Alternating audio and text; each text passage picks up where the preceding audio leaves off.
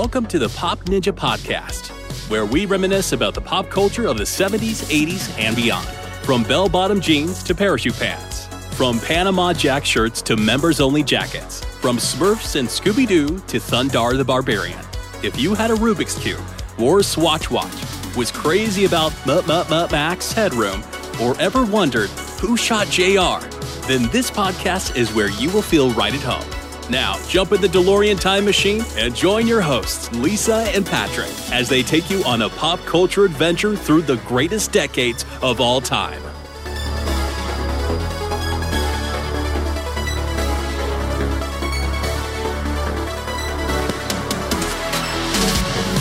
Hello out there in podcast land, and welcome to another totally awesome episode of the Pop Ninja Podcast. I'm Patrick Bennett, coming to you from the swamplands of Southwest Louisiana, and joining me over Zoom from her bed and breakfast in Pennsylvania is my lovely co-host, Miss Lisa Everett. Hey, Lisa. Hey, Patrick. Well, Lisa, before we jump into this program, you know what I'm going to ask you? Sure. Okay. For those who don't know what I'm going to ask you or didn't know, I'm going to go ahead and say, do you want to play a round of 70s movie trivia? Yeah. All right. It's time once again for a round of Super Retro Trivia. Sit down, strap on that thinking cap, and get ready to go. In 5, 4, 3, 2, 1. Got 3 questions for you, and they're all from 70s movies. And my first one is so simple that well, you're going to get this one. I'll just say that. All right. All right, here we go. Number 1. Name the boat on the 1975 movie Jaws. The boat? Yeah. The boat? Stay off of Google. Boat. The orca. Yes. All right. Okay. All right. I don't know where that came from. It just popped into my head. Okay. So let me ask you this. It's not. This is not one of them, but it just popped into my mind. What was the name of the boat on the movie Orca? Jaws? Yeah. Yeah, I don't know. Was there I remember Orca. It was Bo Derek in it. Yeah. Yeah. I'm about to look Harris? that up. Yeah. I'm about to find out what the bites name her of the leg boat off. was. Yeah. I like that movie, but I think there was, doesn't it? It has a baby and then its baby is killed. It's like kind of graphic. I remember that movie though. Well, they talk about it on one of our episodes, make it one of our topics. Orca? Yeah. Yeah. You've seen it? Yeah. Oh, yeah. I haven't seen it in a long time, but it's depressing to me. Mm-hmm. All right. Yeah. Question number 2. In the 1978 movie Superman, there were 3 Kryptonian criminals, but I'm not asking you who they were. That's not the question. There was General Zod, Ursa, and Non. Mm-hmm. Mm-hmm. Okay. Now, at the beginning of this movie, Jor-El carried out their sentence by banishing them to what? Exile them. He put There's them a name. There's a name of the place he sent them to. Let me think. Well, they went I thought they just were floating around in space in a glass. Yes, but that has a name. Oh, let me think. I mean, there's been a comic book series made just about this thing. Purgatory. Can you give me a letter? I'm going to tell you what it is. Oh, okay. It's called the Phantom Zone. Oh, yeah. Okay. The Phantom Zone. Okay. Yes. I would never have got it, but okay. All right. Question number 3. In the 1979 movie, The Warriors, what was the name of the gang that dressed in baseball uniforms and fought with baseball bats? I never saw The Warriors. Oh, so you wouldn't know. Oh, I've no. Would you like to call a friend? I'd like to call a friend. I'd like to call, what's her name? Deborah. What's his name? Michael Beck. Michael Beck. I'm going to call Michael Beck. Michael Beck here. Hello. Yeah. Hey, what was the name of the gang that was red and white and played baseball? Oh, you're talking about that gang, Baseball Fury. Okay. Thanks for calling. Okay. Yay, Michael Beck got the question right. Okay.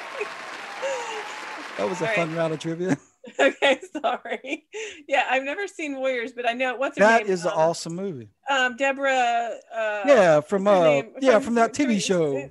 Three's a Crowd or Three's Not Company. Yeah. Three's Not Company. Yeah, too many people in the apartment. Yeah. What's her name? Deborah Von. Yeah. Von Van Hinkelberger or something. Yeah. Okay. Okay. Yeah. I know she's in that, but I don't. Right. What are you gonna tell me? Tell me what it was. I told you it's Baseball Fury. He told you. What? Yeah, baseball. Is Baseball that really Fury. what it was?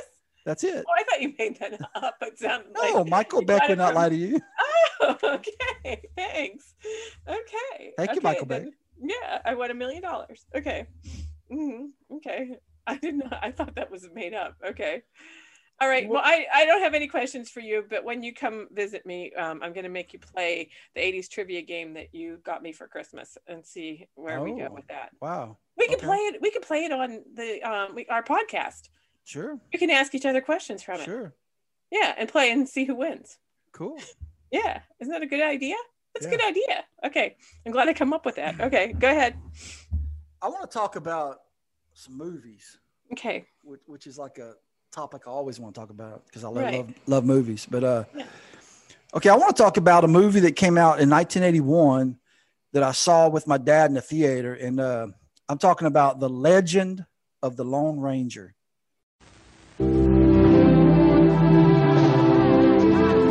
As America grew along the new frontier, many great legends were told. But no legend was greater than the one that surrounded a man of mystery, a man who began as John Reed.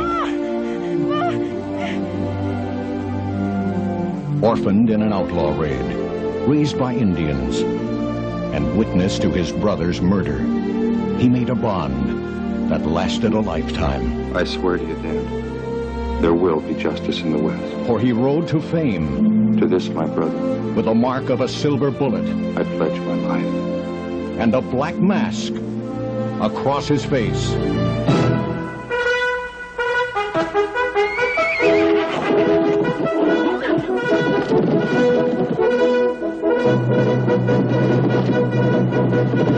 Return with us now to those thrilling days of yesteryear. Silver!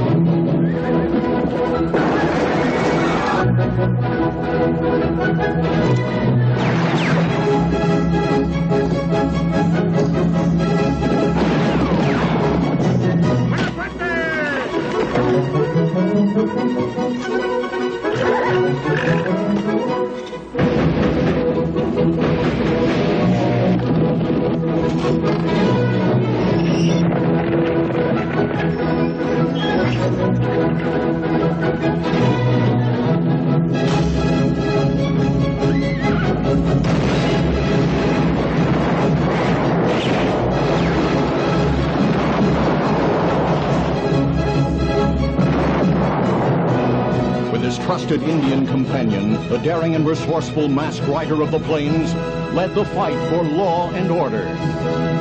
Now the truth is told, the mask is lifted, and the man is revealed in the legend of the Lone Ranger. Who is that masked man? And I'm going to go out on a limb here and say you did not see this movie? I saw the TV show. There was a Lone Ranger TV. Oh, you're talking about in the 50s. Yeah. Yeah. See, my dad was, he was a huge fan of that 50s TV series. So, yeah, he definitely wanted to go see this at the theater. I remember he was getting excited when we would watch the TV trailer. Uh-huh. So, yeah, we went and saw it. it. I didn't know that. 81. I'd be what, like 6th, 7th grade? 12. Yeah. 12, 13. Yeah. Yeah. So, yeah. Yeah. So yeah. So I was pretty young when we went to see it.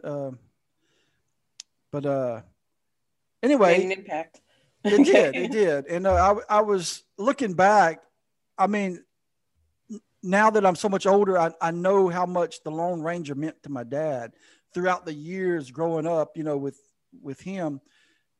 I've seen him buy stuff off eBay, like Lone Ranger little, toy pistols and stuff from the 50s. And he collects that stuff.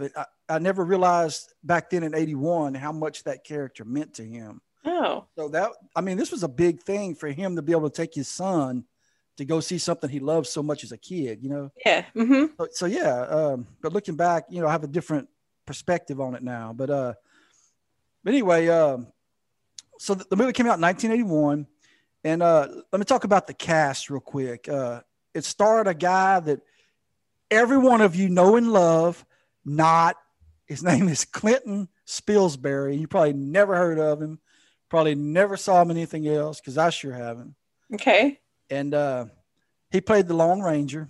Oh. And yeah, from what I read about this guy, he was a mess. Even in real life, you mean? In real life, he was a mess. They said they had so much trouble with him during the production.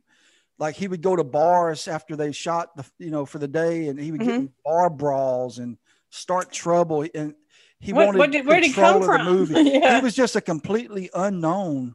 Oh. And they had a lot of problems with him. And I'll tell you a quote, and I don't even remember what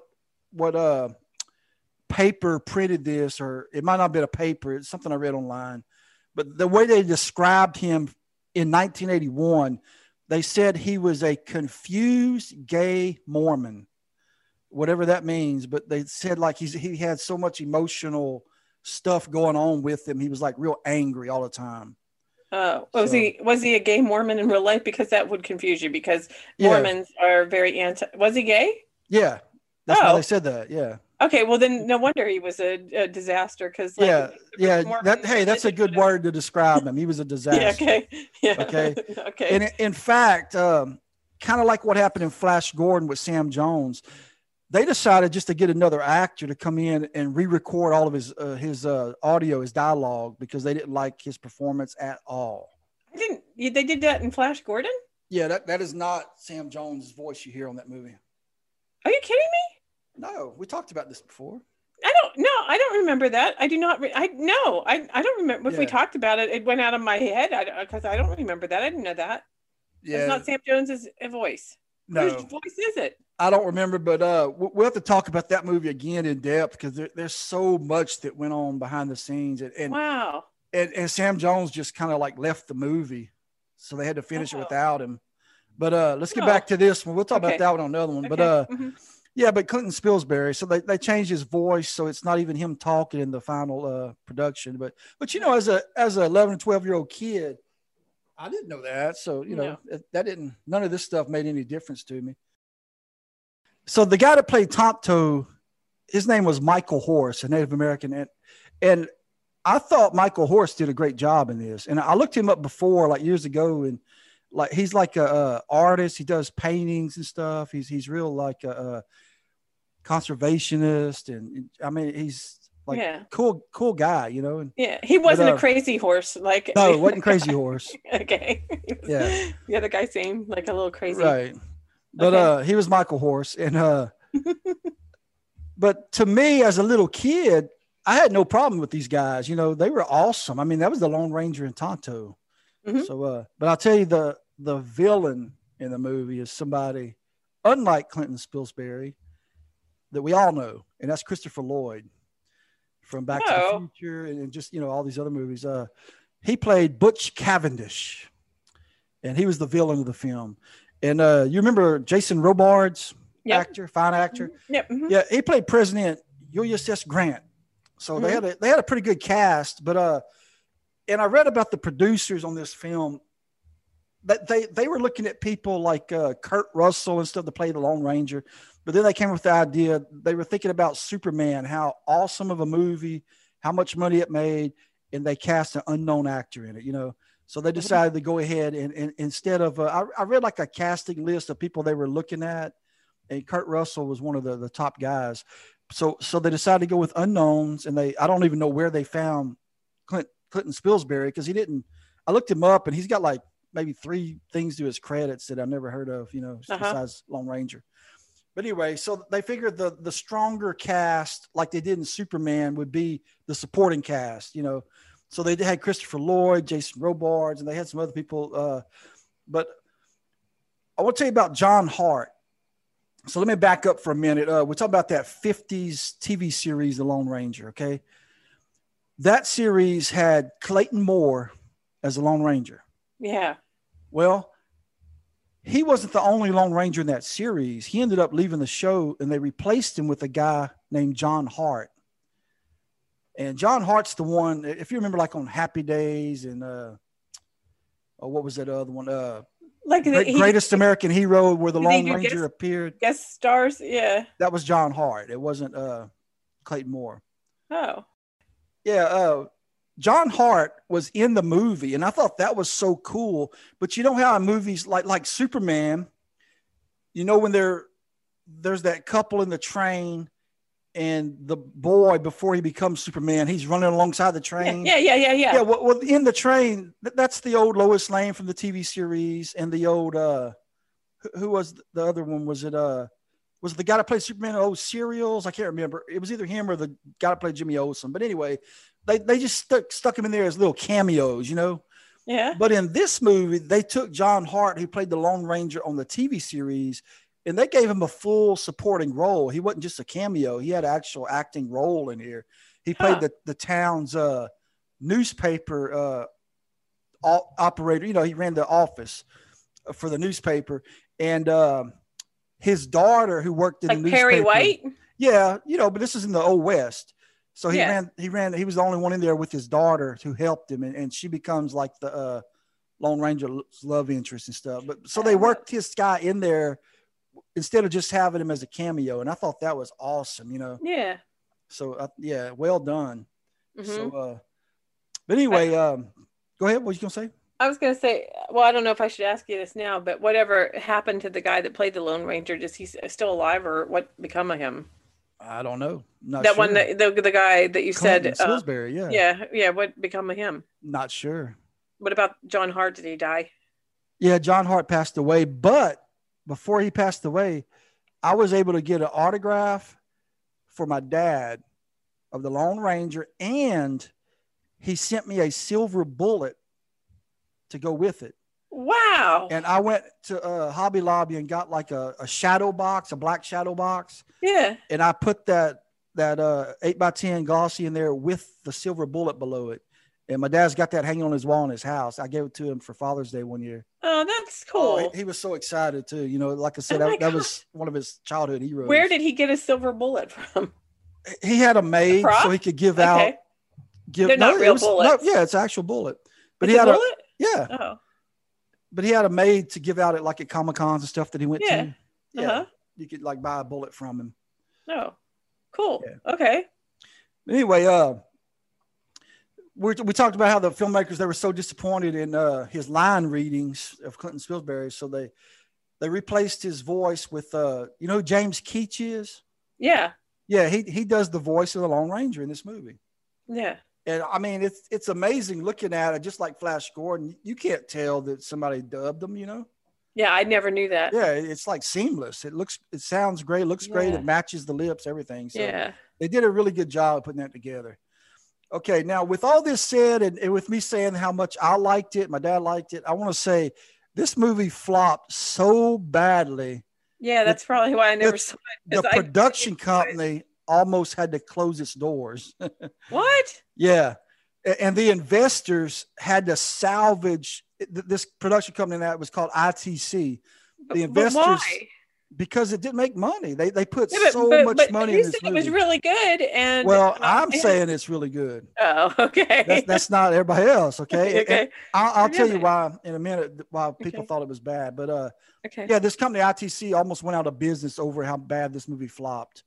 And they didn't make nearly back any of their money, you know. So they ended up purchasing the remaining stock, and then they reorganized the company, and it became TriStar Pictures, which TriStar Pictures was an old company by three very well-known actors way back in like the 40s and stuff, 30s, 40s, 50s. But it shut down. Well, now they relaunched TriStar Pictures. Trying to save this company. Okay. TriStar is huge. Yeah. So that's kind of where it got its restart is from this movie. Wow. But anyway, here's what I want to get at. And as a kid, I agree with this guy because I knew it back then. I remember on the ride home, I even talked about this with my dad. This producer in an article I read, he said he thought the whole problem with the movie is it took way too long for the Lone Ranger to show up, because it's one of those origin stories. They do it with all superhero movies where, it'll take an hour before the hero even shows up because they're telling all the backstory and, showing him grow up and all that. Well, they kind of did that to Lone Ranger. It starts off when he's a little kid and, it takes forever for him to become the Lone Ranger. And then when he's finally the Lone Ranger, the movie's almost over, So that, come on, Hollywood. I hate when they do these origin stories, because I think if they would have given this movie a sequel, it would have done great. Because with a sequel, you already have an established character. Yeah. Everybody already knows the story. You could jump right into the action, and he's the Lone Ranger the whole movie. Yeah. But they wouldn't make a sequel because it flopped, the original flopped because of this. No. So, but I really think if they would have had him become the Lone Ranger, like right off the bat, spend 20, 30 minutes telling the origin. Right. Or maybe a flashback scene for 10 minutes. That's all you need. Yeah. Everybody, because this character's been around so long. Yeah, they know who he is. Yeah, they know it's a cowboy that wears a mask. That's all you need to know, get on with the story, but an hour and 10 minutes into the film before he puts the mask on. No. Yeah. Okay. And another thing that turned off a lot of people in the audience, was because of the huge success of the Dukes of Hazzard TV series at the time, the producers decided to have a balladeer narrating the movie like the Dukes of Hazzard had Waylon Jennings doing. I don't guess anyone stopped to ask what Tonto was guilty of. That didn't stop him from wanting to see him swinging high above. But Tonto showed no sign of fear.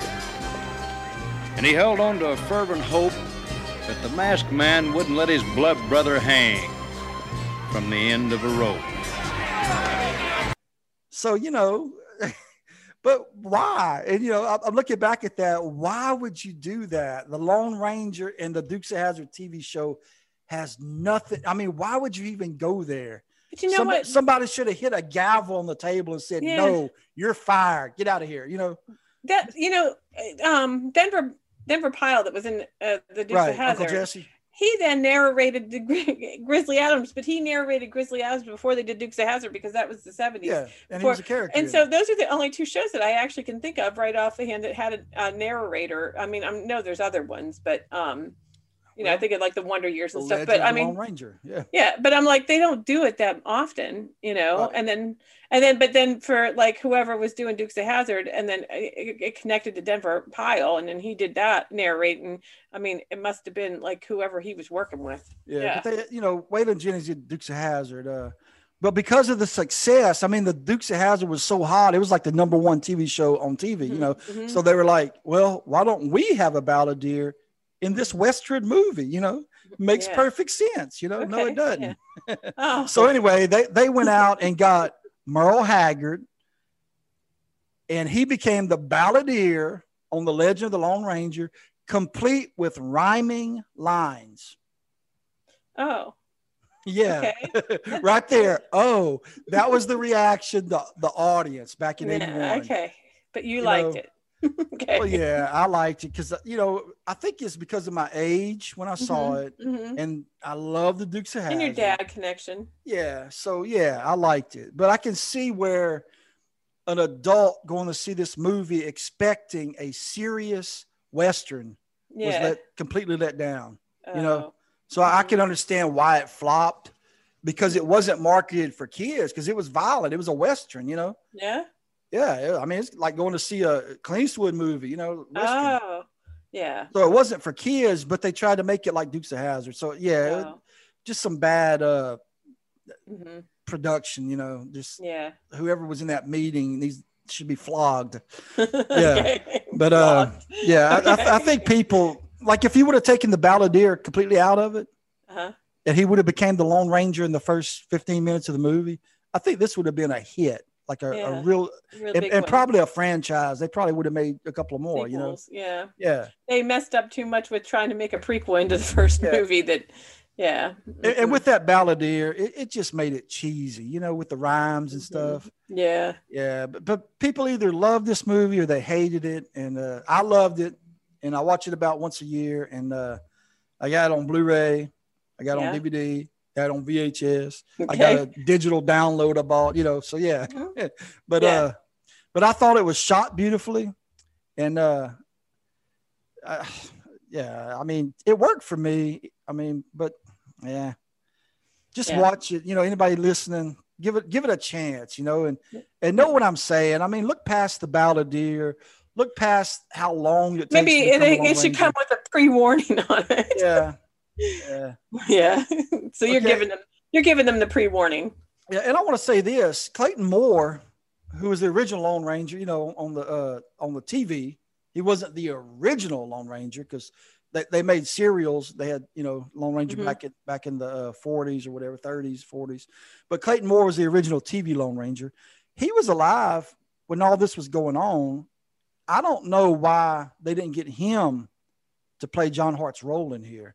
Maybe they did, but I do know he was having a lot of legal issues with the production company who owned the rights to the Lone Ranger. So I answered my own question. That's probably why. I mean, it was some bad stuff going on because when they decided they were going to make another Lone Ranger movie, Clayton Moore was out there doing, like Comic-Con appearances and stuff, wearing the costume, wearing the mask. And they were like, So they filed suit against him. And in court, he was ordered that he could not wear a Lone Ranger mask ever again. That's awful. I know. I don't like that. Yeah. So he got around it. He had a sunglass company design him like a oversized sunglasses that look like a mask. Yeah, it looks like the Lone Ranger mask. So, it's kind of like in your face. This is not a mask, it's sunglasses. So they couldn't do anything about it. So he was still, going to Comic-Con stuff, signing autographs as the Lone Ranger, dressed like him. So, So anyway, he continued making personal appearances and stuff. So, but it would have been cool if they had him in that movie, since he was the original TV Lone Ranger. Yeah.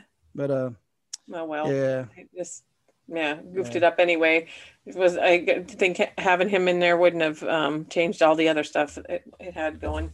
And they parodied that about the mask and everything and the lawsuit on Night Court. I don't know if you ever saw that. Really? Yeah. No. Lone Rangers on there. Yeah. But anyway. Yeah. That's all I got to say about the Lone Ranger. That's it. That's all you got. Sad story of this. Movie. He was an alone ranger. Yeah. Yeah. All alone. Yeah.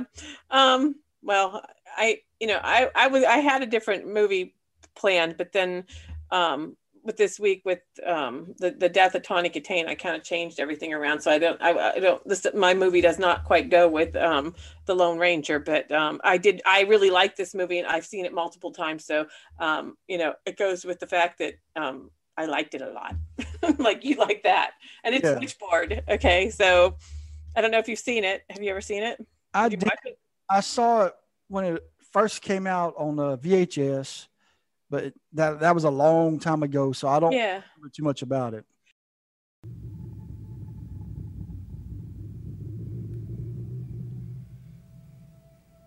David, are you here? Can you hear me? It began at a party. It was only a game. David, will you return to the living one day? Bullshit. Careful, Jim. You're upsetting David. David, are you all right? Yeah, he's all right. He's just a little dead, that's all. Shut up, Jim! What's he gonna do, haunt me?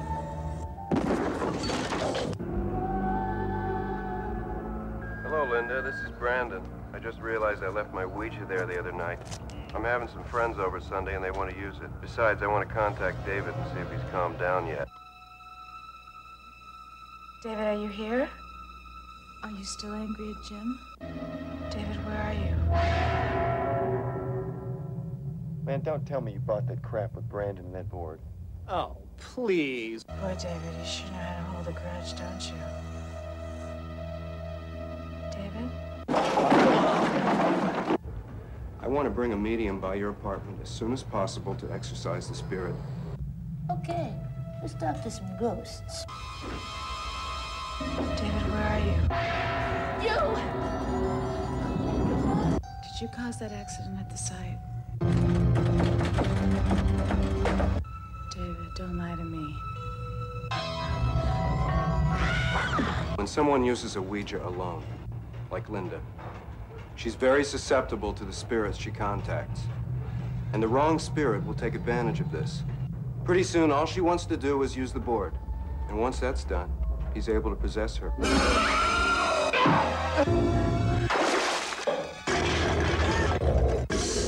Linda has made contact. Linda, unlock the door. David is here, and he's playing for real. It isn't a game anymore. Witchboard. Don't play it alone. Well, it came out in 1986, but I saw it around, I remember it was March of 87 because I was going to travel school then, and I went to the movie theater and saw it, and I loved it, and I went and saw it again. And I never used to go see movies at the theater twice. I never did. Oh, I mean, it's like, I know you went and saw them like 20 times a piece, yeah. You know, and I never did. I think the only other movie I'd ever seen in my lifetime twice at the movie theater up until then was E.T. I'm sorry. You know? Oh. Well, No, and I then love Chill Witchboard, you know, so I don't know what made me like it so much, but I don't know. I mean, I really like Tawny Kitaen in Bachelor Party. Okay, so I'm sure you've seen it, right? Right. So, but and I don't think she'd really got into like doing. She hadn't. I don't think. It was right around the time that this came out was when she was doing Whitesnake. So so people were knowing her from that. But I just liked her character a lot in this movie, and it's a horror movie, but it doesn't seem, it has a good storyline to it, you know. And I had a Ouija board. Okay, so I don't know if you had one as a kid, or I still have one now, you know. But did you ever play with one? Nope. Never? No. No, like you're opposed to them, like scared of them. Yeah, You're scared of a Ouija board? Touching no Ouija board. Oh, so okay. Well, I remember me and Critter used to play with it, and I remember you sit it on your knees, and it has like this little planchette thing, and you put your fingers on it, and it has a little needle in it, and you ask it questions, and then it can spell stuff out, and then it can say yes or no. And I remember, I think Critter asked if he was going to die, and the Ouija board said yes, and so he took the little needle out of the thing and scratched it all up, and I don't blame him. I don't blame him. Yeah, it's like, hey, we're all going to die. Yeah, he didn't say he was going to die like the next day, you know. So yeah, so but you know, it's like I read that they weren't allowed to use like the Ouija board in the title. That's why they named it Witchboard.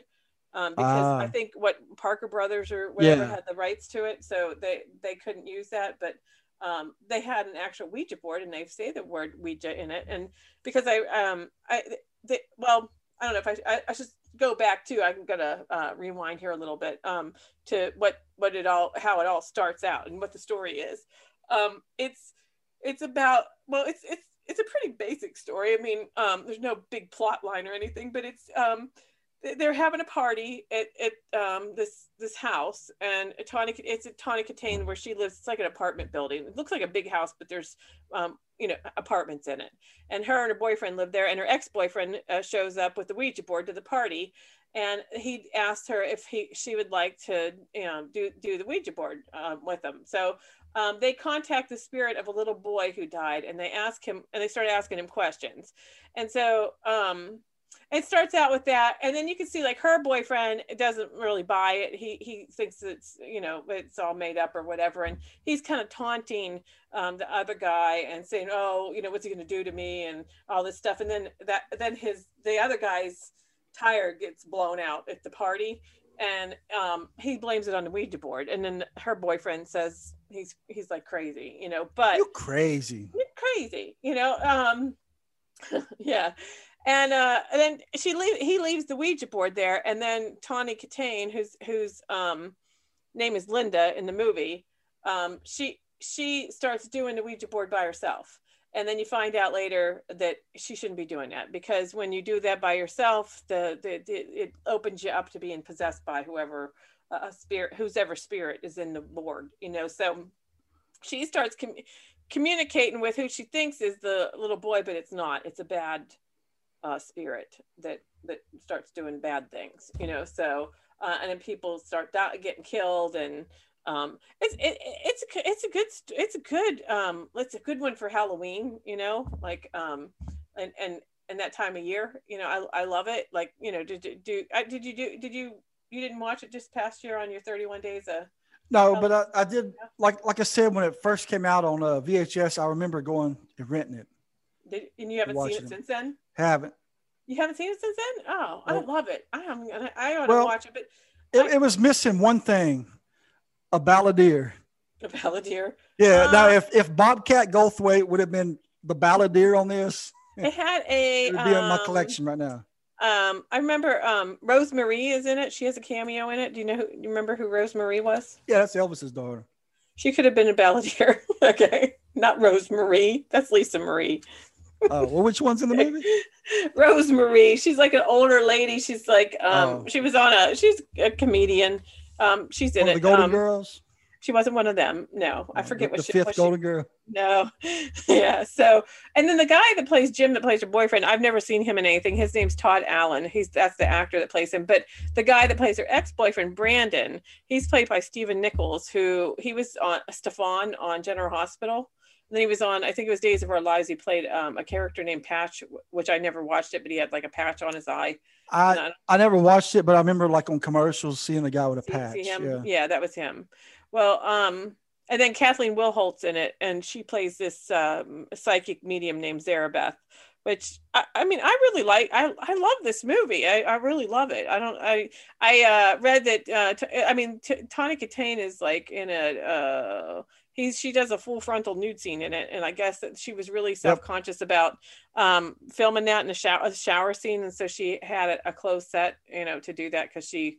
You know, the director said, you know, she was very self-conscious, but I really like her in this movie. And she did make it around the time that the Whitesnake videos were coming out, because they were they used her fame in that to help get sales for the movie. Oh yeah, absolutely. Yeah. I mean, just because of those Whitesnake videos, she became an icon, you know?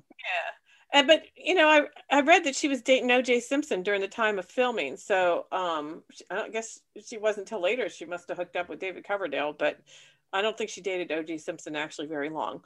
But I used to talk to her, we met in person. She was really sweet. We used to write back and forth to each other, like maybe 10 years ago. She used to be on Facebook all the time, and she used to like do messages and stuff, but then she kind of went on to Twitter and kind of got away from that. And then I kind of lost track of her after we had met, because we met in person. I think we met around 2014.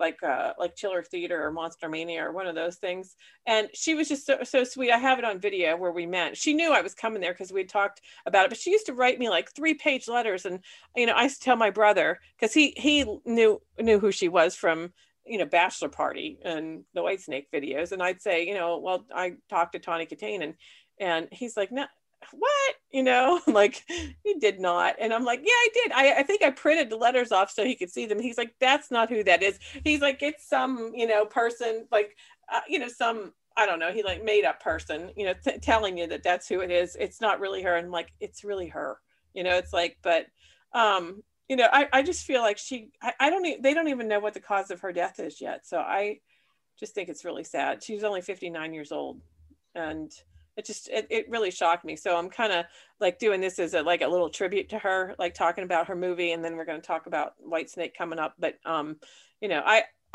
really liked her. I mean, she was a really nice person, and I know she was struggling with depression, and I feel bad. Now the movie, there's a song in it that it's called "Bump in the Night," and it's by Steel Breeze. They use it in the DVD, like opening credits. I don't know if you ever heard that song ever. Not sure.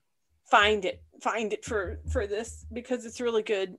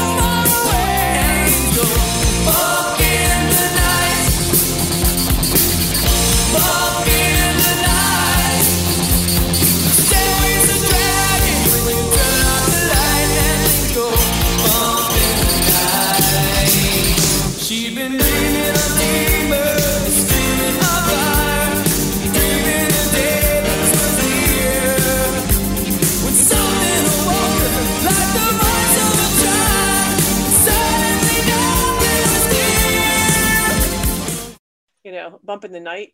I mean, I think that's a cool, like Halloween, song, they put like on a Halloween, album of music. Yeah. Yeah. That'd be cool. So anyway, do you have anything you want to say about it? No. You don't want to add anything to it? No. Would you ever watch it again? Maybe someday. Maybe when you come visit, I'll make you watch it. No. You won't watch it? Oh, okay. All right. Bummer. Okay. Well, anyway, I just wanted to add another thing about like this trivia. The house that they used to film that was also used in the movie Waxworks. Oh, I remember that. Yeah, we'll watch that one. You want to watch Waxworks? Sure, why not? You won't watch Witchboard, but you watch Waxworks? Yeah. Okay, I have Waxworks. I have it. Yeah. But it was also in a movie called Willard from 1970. Oh, with the big rat. I think so. Yeah. I think so. Yeah. A bunch of W movies. Waxworks, Willard, and Witchboard. Okay. Yeah. www.popninja.net. Yeah. Well, they retired that house from filming locations, so they aren't using it anymore. But it's a cool house. I like that house. It's a neat house. I'm weird about that. Like where I like certain movies because of houses in them. Like that movie, The Hand That Rocks the Cradle. I love that house in that movie.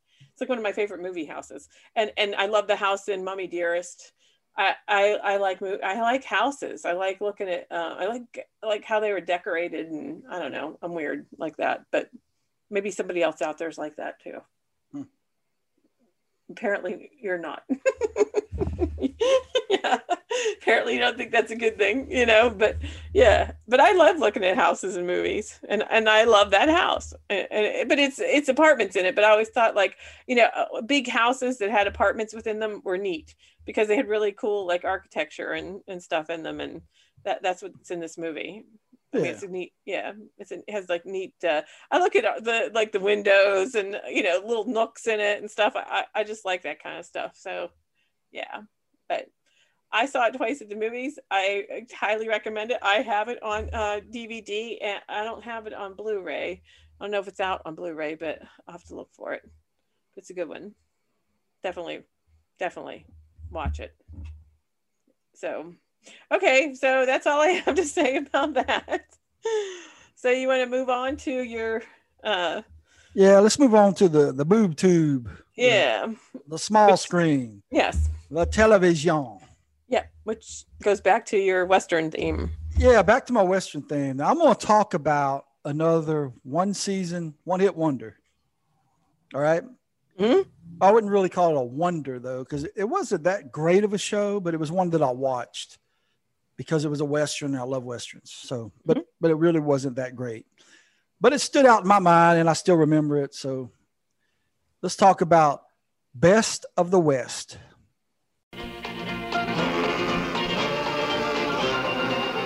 Days of yore in Western lore, a man returned from Civil War. His heart beat pure beneath his vest. His name was Best of the West. But not alone did he come home. His newfound bride was at his side, and with his boy who did protest, they all came west. Live with me.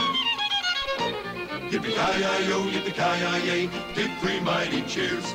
Yippee-ki-yi-yo, yippee-ki-yi-yay, for the Western pioneers. And off they rode, this family, and man and wife. His boy makes three. It's through their deeds this land progressed. Hooray for Best of the West. You ever hear of it? Nope. All right. Nope. Well, I want to tell you, the reason it's called Best of the West is the main character's name is Sam Best. So it's Best of the West. Was it James Best? No, but it's about the misadventures of he's like a mild-mannered store owner, kind of like a Little House on the Prairie, the Nelson's store, Mm-hmm. Yeah, he's got a store. Yeah, he's got a store like that. But like the Mercantile. Yeah, but okay. but anyway, he becomes the town marshal. And it's kind of a fish out of water because this is a guy that can't shoot a gun. He can't stand up to people, but yet he's the marshal now. Okay. So it's kind of a comedy, like a fish out of water kind of story. But I'll tell you who played Mr. West here. It's Joel Higgins from Silver Spoons. Oh, I never saw him in anything. Wait a minute. I kind of vaguely, I know exactly what this is. I can picture it in a TV guide. Yep. Okay. All right. Yep. I can picture him wearing like the vest. Yeah. And having a badge. Yeah. I can see him. Mm-hmm. Okay. The girl in it, I mean, she's been in some other stuff, but I remember seeing her in like a episode of Buck Rogers stuff, but I really don't remember what all she did. Her name is Carlene Watkins. Okay. I don't know if you know her, but she played his wife, Mrs. West. Does she have dark hair? Yeah. Okay. You know who that is? No, but I kind of can picture. I have a photographic memory of. Okay. Yeah. And the other person in here that was he was kind of a henchman to the town. You know, in all these westerns, like the Clint Eastwood, you always got a guy in town that kind of runs the whole town, and he's like a bad guy. Mm-hmm, mm-hmm. Well, there's a guy in there like that, and his henchman was named Frog, and it's this guy named Tracy Walter, and this guy's been in almost 200 movies and TV shows. I know if you saw him, you would recognize him immediately. Who I'm talking about? Yeah. I can't explain him. He's kind of short. He had very straggly hair.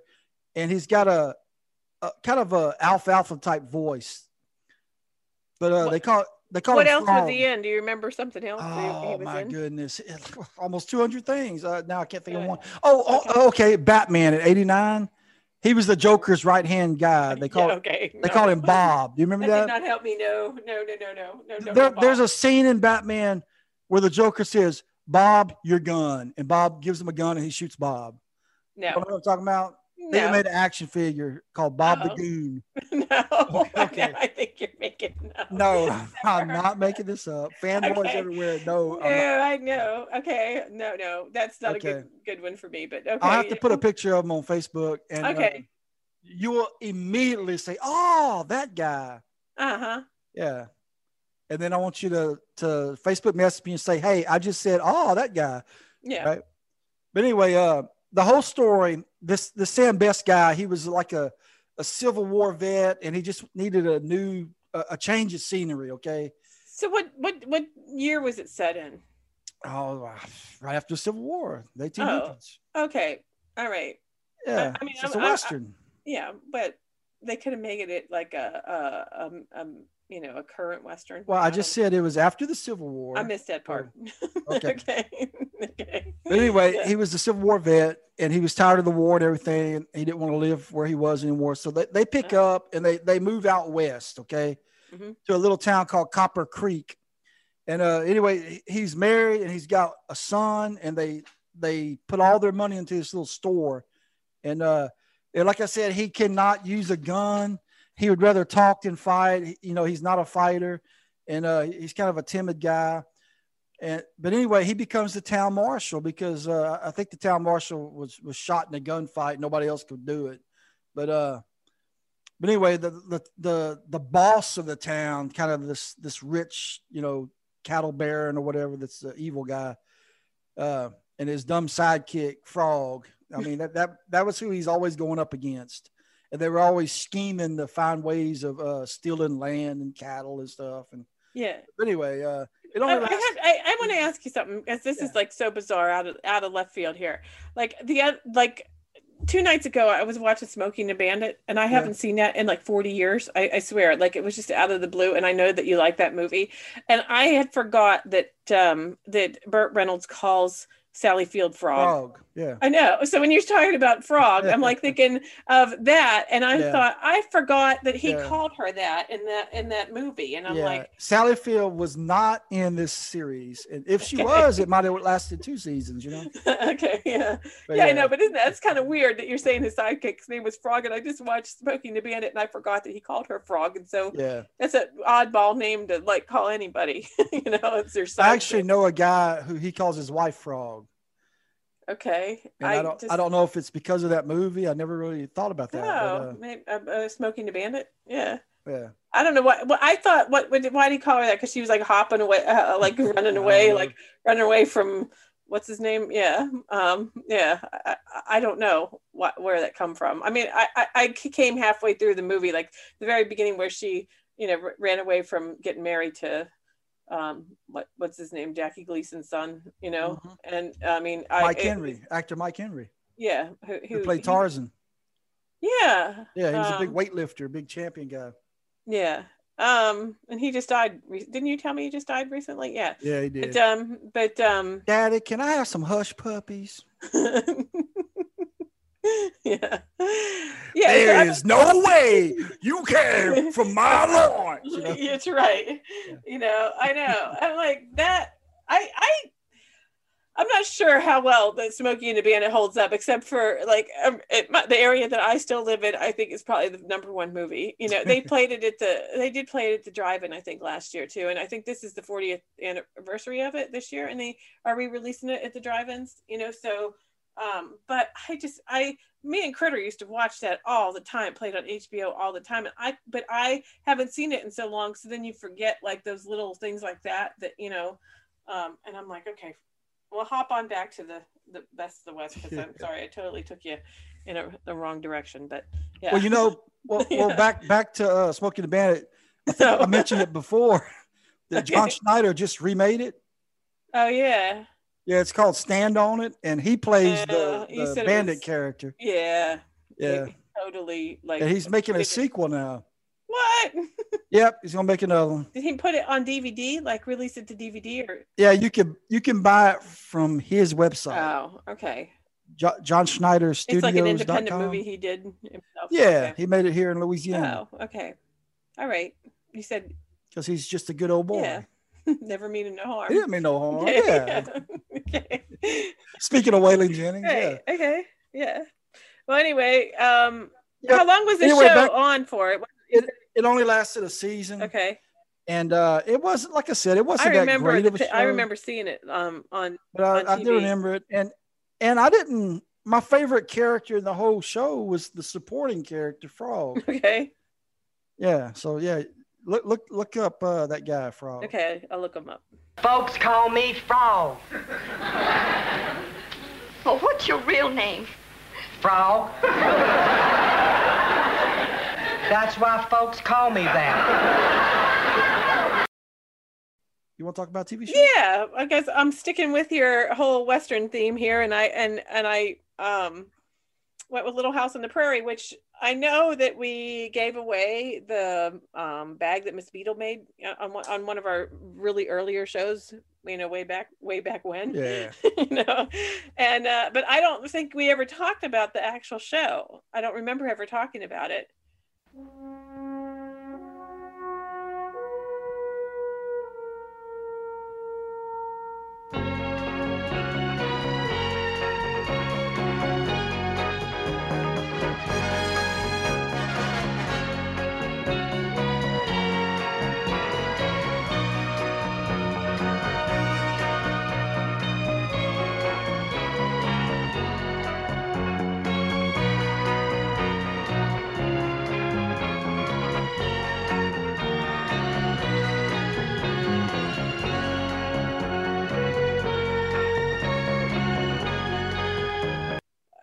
Because I'm trying to think of like what we would have talked about and put in like trivia about it and talked about the cast and stuff, and I don't remember ever talking about it. So I thought. Oh, but we did mention that Half Pint's married to Poindexter. Yes, but that really didn't have anything to do with the TV show.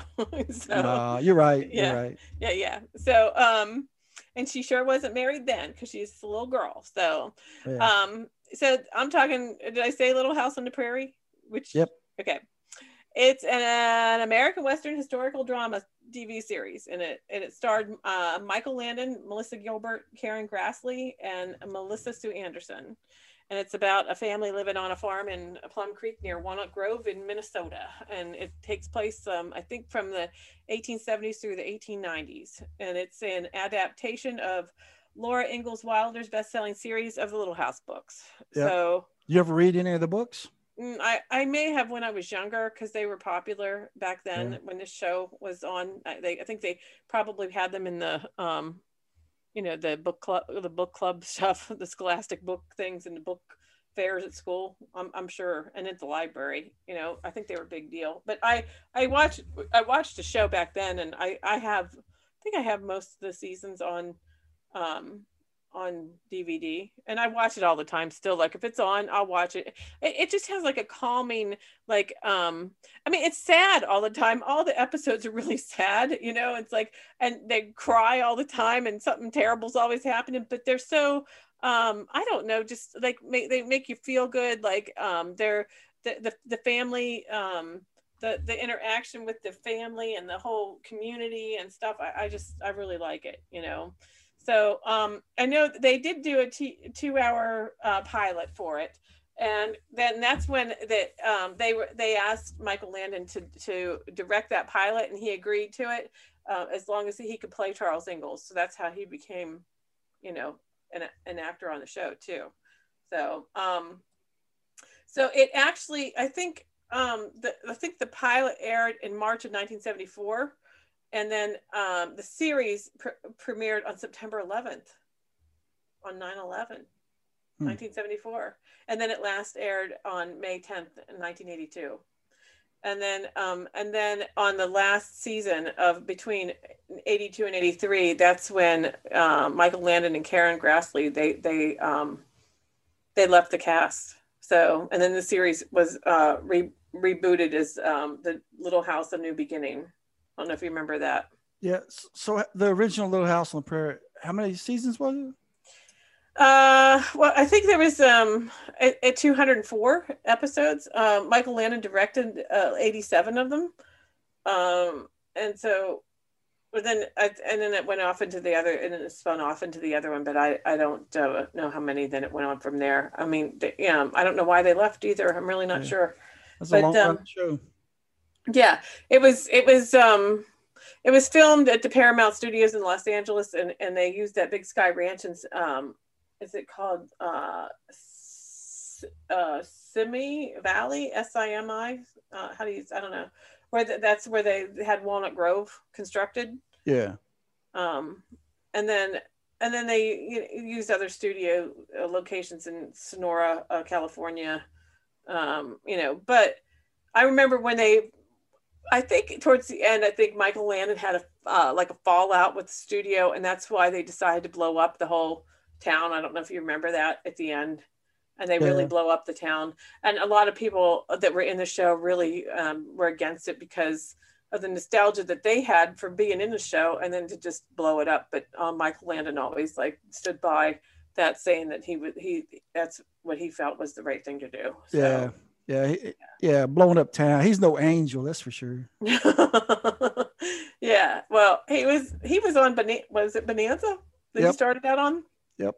Yeah, so he was, big into westerns. I read that he was the wasn't he the teenage werewolf in that old 50s movie?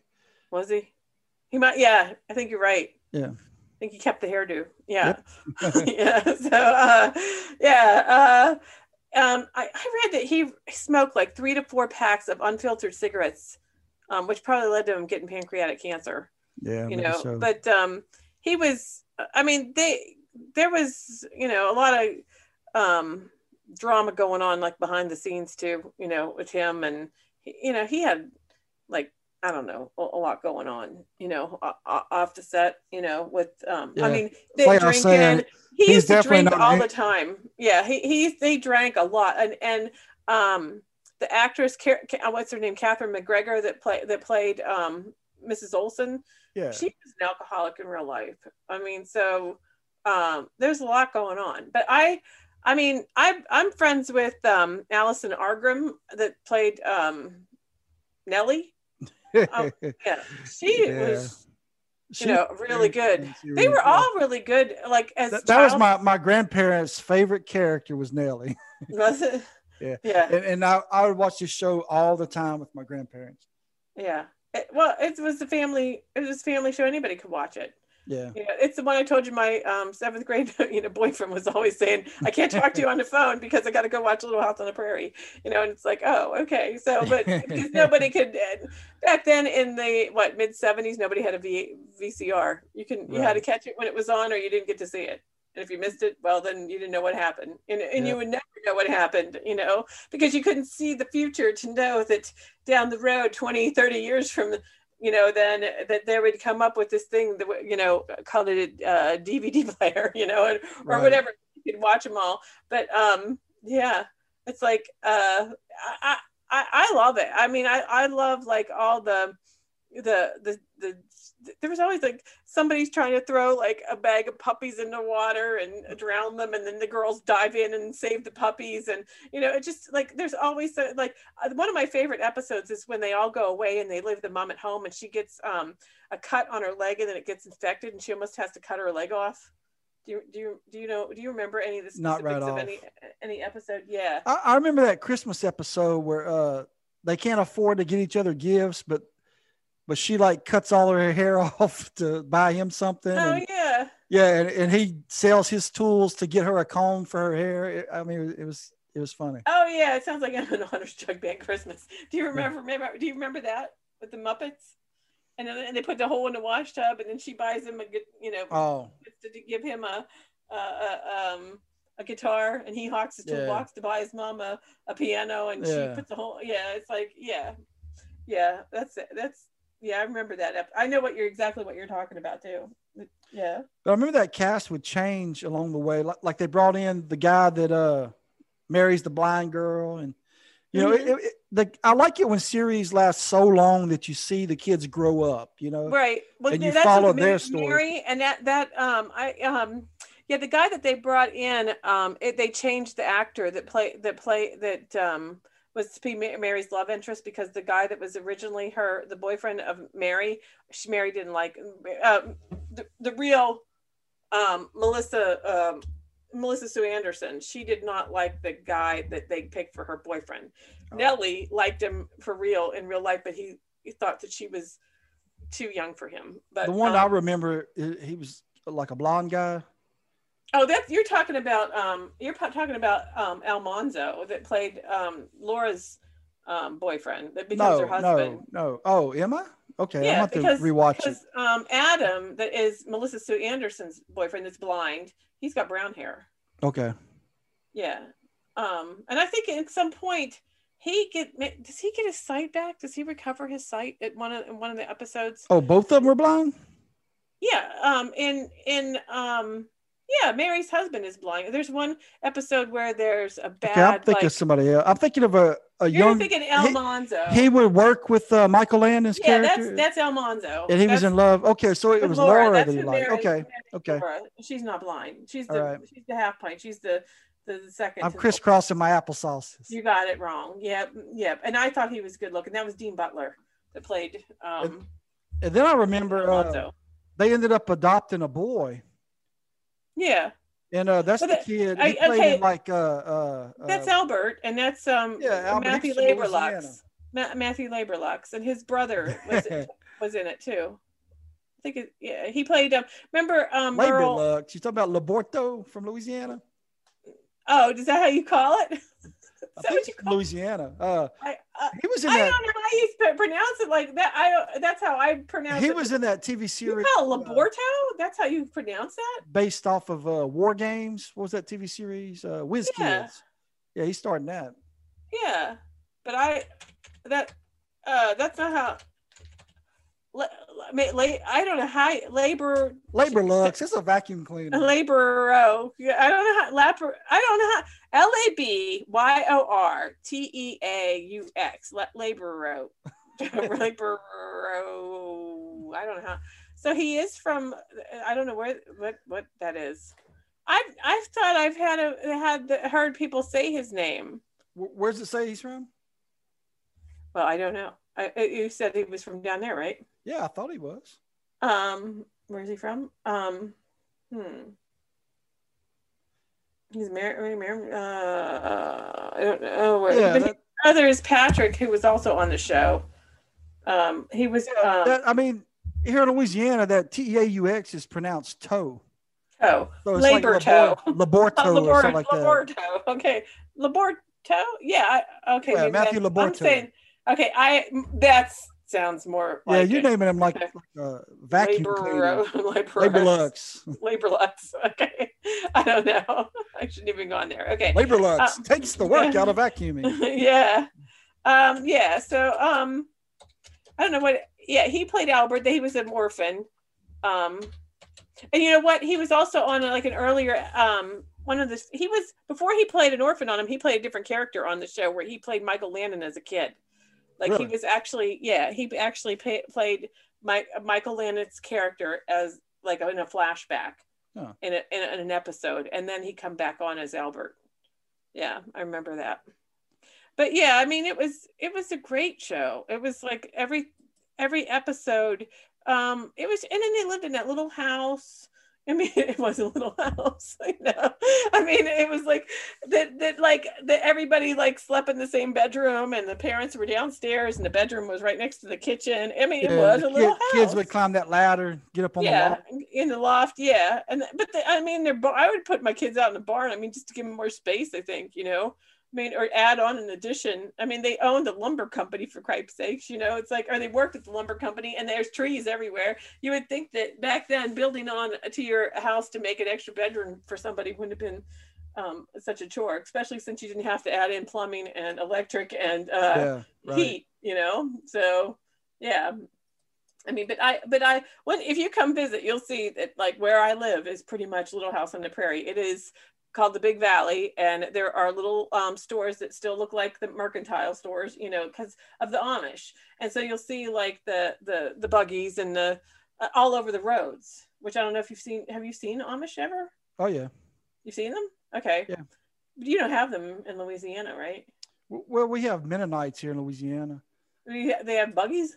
They're riding around buggies? No buggies. See, the Mennonites here ride cars. They do cars. They don't. Yeah. It's the Amish that are. No, but I've seen Amish. When I used to drive 18-wheelers, I'd go through Pennsylvania and Ohio. Okay. Oh yeah.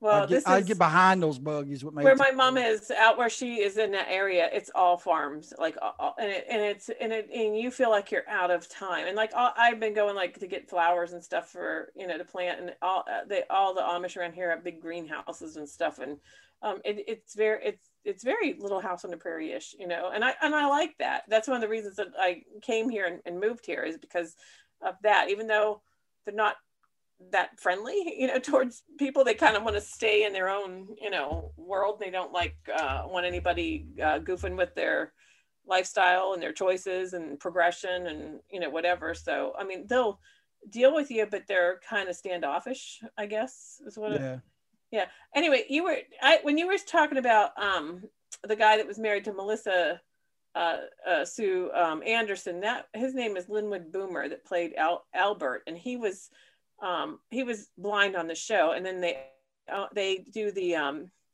they do the blind school, and then there's an episode where the one kid catches the blind school on fire, and I think it's Albert. I think Albert catches the school on fire. And that episode, yes. And the one I think was it Merle Olsen that played his friend that Jonathan, and he was a football player. Do you know who I mean? And was it Merle? Was that his name? Did they have a spinoff series with him? Yeah, he went like what was it called? Like Father Murphy or something? Father Murphy. Yeah, I remember that. Yeah, I know he's on that. Yeah, Merle Olsen. He played Jonathan Garvey. Yeah, not to be confused with Merle Haggard. Alice Garvey, his wife dies in the fire, and I think Mary and Albert's son dies in that fire at the blind school, which is horrible, sad. Which I mean, there's a lot of really good episodes. There's one where at the blind school, these bad guys, I think they rob a bank, and I think it's actually like Jesse James. I think they have like that's who they're supposed to really be in real life, come there, and they've robbed a bank, and they take them hostage there. And it's really kind of wicked. And Charles has to fight them, and Mary's hiding, you know, and she, you know, she's blind. And it's very like, like kind of action, like a thriller, you know, that episode. It's a really good one, you know, and because I think and then there's one I think where they all get smallpox, I think, and they have them all like quarantined and people are dying left and right, and it's just like, I mean, it was real life stuff, you know, that they dealt with every day, but you know, they didn't have TVs, they didn't have cell phones, they didn't have any of the stuff that we do, and yet like you know, they found ways to have fun in life. And you know, I like the little school, you know, and you know, and then eventually Laura becomes a teacher, you know, as she gets older.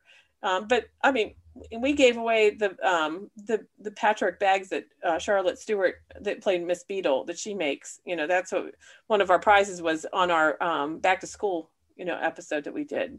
But I think she took over, or no, she came later. Yeah. Cause she is, no, she was first. Miss Beadle was first, then she leaves. And then Almanzo's sister comes in as the school teacher. And then he shows up with her, and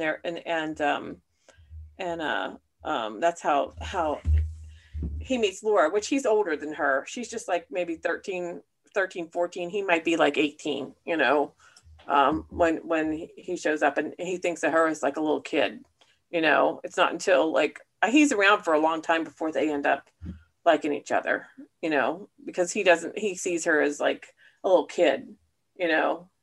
So but I'm sure everybody has seen an episode or two of Little House on the Prairie. Yeah. Hey, let me ask you this. It just popped into my mind. It was a long time after the series ended. They made a made for TV. It was either a movie or like a few night miniseries. And it wasn't the same cast. It was like a complete different miniseries, but it was based on her books. Oh. Did you see that? It was real gritty. It wasn't like the drama that we'd watch on that series. Mm-mm. I mean, and it was the story of them going out west. You know, they were in wagons, and it was about the Ingalls and his friend you were talking about, and how they got there, and then they all got together and helped each other build cabins or build houses. But yeah, they made it into like a mini series, and it was actually pretty good. When we get there, just think, 160 acres, pure, untouched land, new beginning for all of us.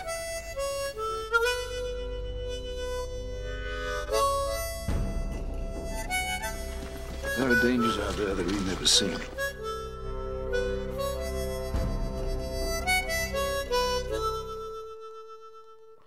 Oh, and it had nothing to do with these people. No. It was based off the books, though. But it told the story. It was more like the story of the frontier, of them making the journey to where they ended up on the prairie. No, I don't know it.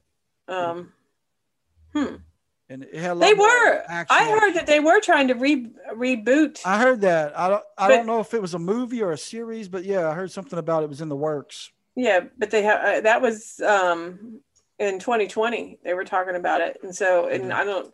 Maybe COVID put the. I just don't know how they could possibly. I mean, it's just one of those things that it's like. Don't mess with it. Just let people see the original. I don't like when they remake stuff. I mean, I just like if people have never seen the original, watch the original. And you can watch it over and over.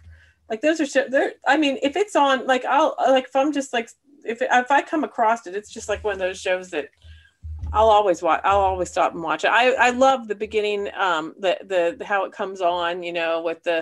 With them running through the grass. Like watching their little girls. Run towards them. And the one little girl falls down the hill. And that was like that happened, and they just left it in. Because that wasn't like it wasn't. It was just, she did fall down the hill, it's like, so they leave it in, and it's just like cute. It's just like this nice little family, the mother and the father, and they're all girls. And yeah, he always did want a son. So when Albert comes along, they adopt him, and yeah, and then they have a little, like towards the end, they have Grace is like the Right. last kid, and it's like I don't even know if you see much of her, or she even I mean, she's there towards the end, you know, but the girl that played Carrie, that was those were a set of twins that played her, that did that one character, you know, it was Lindsay and Sydney Greenbush that played the role of Carrie, you know, the two of them. So yeah, I know they've had reunion movies and you know, with the cast and stuff, and I've seen, you know, like reunion shows where the cast has all been reunited to talk about, you know, the show too, like on talk shows and stuff. And I think they do get together pretty often. And I know that you know, Allison that played Nellie, she has a book, you know, out. And Mary has a book, or well, Melissa Sue Martin and Melissa Gilbert have written books, and yeah, about the making of it, and you know, about how it wasn't, you know, the behind the scenes is like a lot going on. Like you see these shows and they're like wholesome and family, and then behind the scenes, like there was a lot of tension and arguing with cast members and people not getting along, and you know, people drinking and all that stuff, and you know, stuff going on, and you know, nobody knew that part, you know. So but I look at the little girls and they look like little Holly Hobbies, you know, their outfits, and that kind of look like did come back for a while. I think like I remember in school, like wearing Western skirts and cowboy boots, and you know, the ruffled like cowboy shirts and stuff like that did come back in style too. And I think that part of it was because of the show was so popular and all that. So yeah. So I recommend it. Cool. So want to move on to let's talk about some music. Okay. And since I talked about Merle Haggard as the balladeer in The Legend of the Lone Ranger, I thought we'd talk about Merle Haggard. Now, first I want to say I wasn't really a big fan of his. He wasn't my favorite country singer, but that's why I picked him out, because we were already talking about him earlier. Mm-hmm. But to me, his music was so slow. You know, it was just slow songs. And I don't know, did you ever listen to any of his music? If you say some of his stuff, I might remember. Okay, you know, but you know, when you said, I was thinking Merle Haggard, what did have something to do with the Dukes of Hazzard? And then you said Waylon Jennings. Yeah, Waylon Jennings. Completely thrown off, like, so, because I was thinking that was where Merle Haggard come from. Yeah. But it wasn't Merle Haggard, wasn't he in prison? Didn't he go to jail? Maybe. You don't know that? He sings about prison songs, so maybe. Oh yeah, he was in jail. I wonder what he was in jail for. One of those outlaw country guys, yeah. Yeah, what was he in jail? Yeah, he was a burglary. There you go. At age 18, he was arrested on burglary charges and sentenced to 15 years in San Quentin. Cool. Didn't you know that? No. But he turned his life around and became a successful country music singer. There you go. And a successful balladeer. And I think Johnny Cash went to jail too, like for something. I forget. I know they all have prison songs, like Folsom Prison Blues. Yeah. That's Johnny Cash. But Merle Haggard, he's had, let's see, what was today? What was that song? Today I Started Loving You Again. Don't know that. Sing Me Back Home. That was a prison song right there. It was about a guy going to the electric chair or something. Great. And he was asking Merle Haggard to sing him back home, you know, like sing him a song while he dies to listen to. There was another song. It was pretty good. It was called Footlights. But but probably his best song, his most well-known song was probably Tonight the Bottle Let Me Down.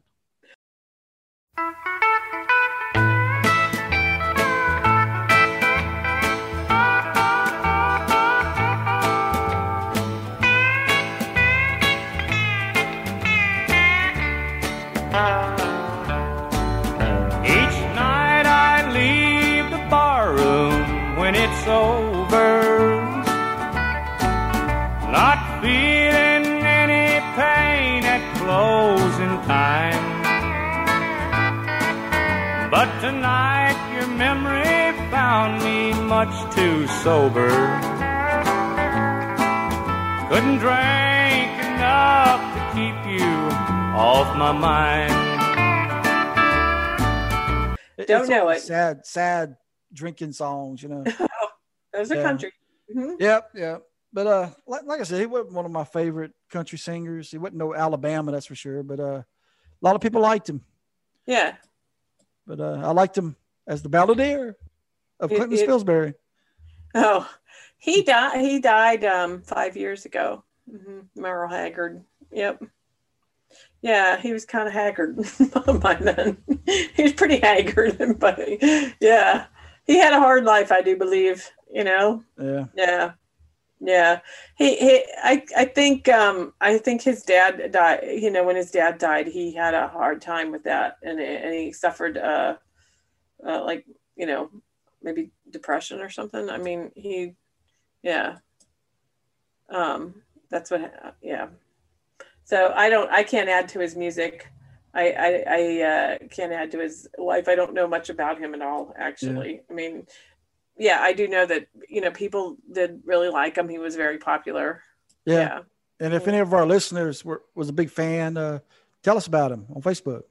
Yeah. So he did appear on an episode of The Waltons. Cool. Yeah. That's another show we need to talk about later. The Waltons. Yeah. Yeah, it reminds me of Little House on the Prairie. But we kind of do have a Western theme going on, and I totally goofed it up by throwing in Witchboard, and now I'm going to throw in Whitesnake. But maybe we could go from rattlesnakes, you know, what's your country, to Whitesnakes. How about that? There you go. Sure. Okay? Why not? Yeah. Why not? Yeah. Because I just felt like this week. I mean, Tawny Kitaen died on May 7th. You know, so it's only been like a little over a week, you know, so I wanted to throw that in here right now, you know, like, because it was close to then, and I still would like to know what happened with her, but I mean, I wasn't a huge fan of Whitesnake, so I guess that where there's a theme going on, you know, with that, you know, it's like, I like the videos because of her, and when I think of MTV, I think of Whitesnake and the video of Here I Go Again, you know, so right. And seeing her up on the Jaguars doing splits and doing cartwheels on them, yeah, and I just remember her, you know, from that, and seeing her in her white dress and her red hair, you know, so but Whitesnake, the band, they'd been around for a while. I mean, David Coverdale, he's the only one who's been consistent through the whole band. He's the only he's the only band member that you know, has stayed with the band. Well, didn't some of them die in a fire at a concert? A fire? Yeah, it seems like. No, I think that's great. The Great White. You're thinking of Great White. Oh, Great White. Okay. Yeah, they got all. I remember that. The Great White. That had fire. I remember seeing a video of it. They couldn't get out. There was a whole bunch of people that. Yeah. Once again, I'm crisscrossing my applesauce. You got that wrong. Yeah. Yeah. Whitesnake. You know. Yeah. Great White. I only ever knew the one song the Great White sang. But. Once Bitten. Yeah. Once Bitten. Yeah. Yeah. Like a snake. And White's like a white snake, but they were great white, like a great white shark, you know. We got two different species, you know, but yeah, Whitesnake, when David Coverdale was in it, he had originally been in a band called Deep Purple. I don't know if you ever heard of them, but sounds familiar. They're from England. They formed in England in 1978. Okay, but they didn't really get, you know, big until the like mid 80s, because that was right around 87 when look, Here I Go Again comes on, because I remember it with me and my roommate Stacy would watch MTV, that they played that video like 5,000 times. Now Tawny Kitaen was in 4 videos of theirs, and I don't know if you remember any of their music, but she was in The Deeper the Love, and she was in Still of the Night and Is This Love. And you know, there's a lot of love going on in there, but they were a big hair band, you know, and so she had a ton of hair too. The guys, I think, in it were kind of jealous of her. It was rumored that some of the band members were jealous of her. Of her hair? Because, well, not of her hair, because they had the same hair, but just because like she was like the center of the videos, and they And she told me herself that her favorite video that she ever did with them was the Deeper the Love video. So she told me that, and I've seen the video and I like it. Now, the band members that I know their names, or the three that I know, are David Coverdale, Tommy Aldridge, and Reb Beach. And I don't know if that was, they only had three people in it, but they've had different people, throughout, like they have switched, people around. Now, David Coverdale and her, they were married in real life for 2 years. It didn't last long. They never had any children. He's remarried now. He has one son named Jasper. I never really liked him. I even understood what she saw in him. I never found him attractive, not in no way, no how, maybe I would have liked his hair, but he did not. There were other guys that were in hair bands like Bon Jovi, and like Richie Zambora that I thought were like good looking, but not David Coverdale. I did not, but I liked the videos. I thought the videos were really cool, Yeah. So, but I've seen some like a parody that they did of Here I Go Again with Tawny Kitaen, where they remade the video where she's older. I don't know, two guys, like two comedian guys, redid it. It turned out really stupid.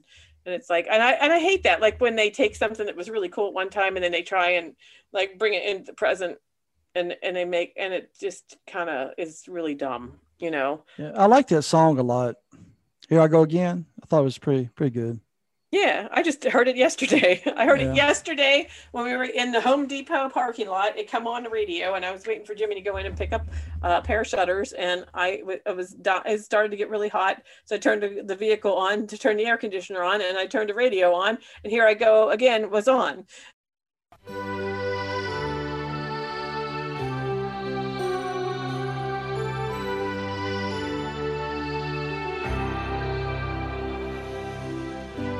I don't know where I'm going, but I sure know where I've been. Hanging on the promises and songs of yesterday, and I've made up my mind. I ain't wasting no more time. Here I go.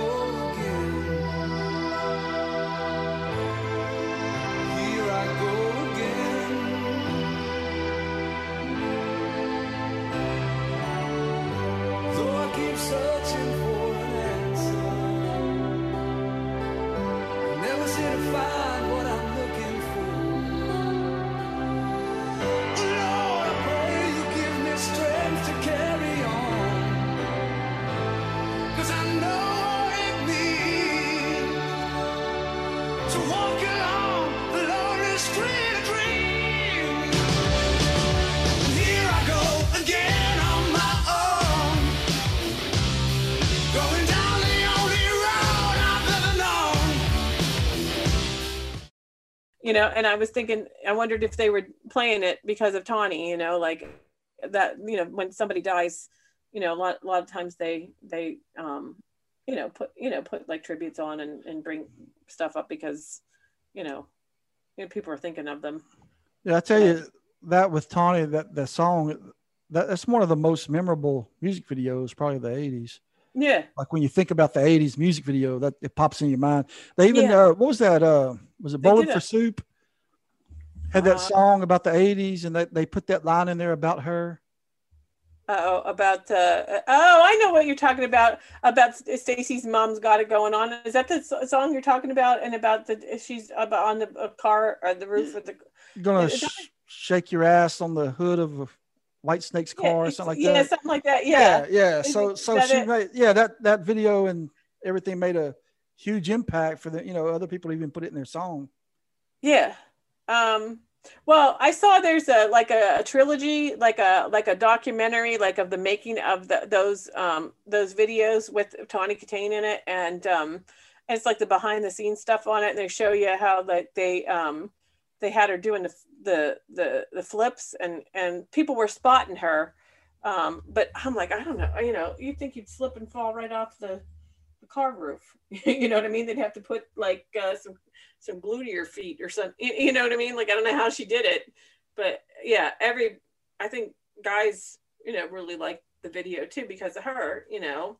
And then Still in the Night is really good, and Is This Love? She's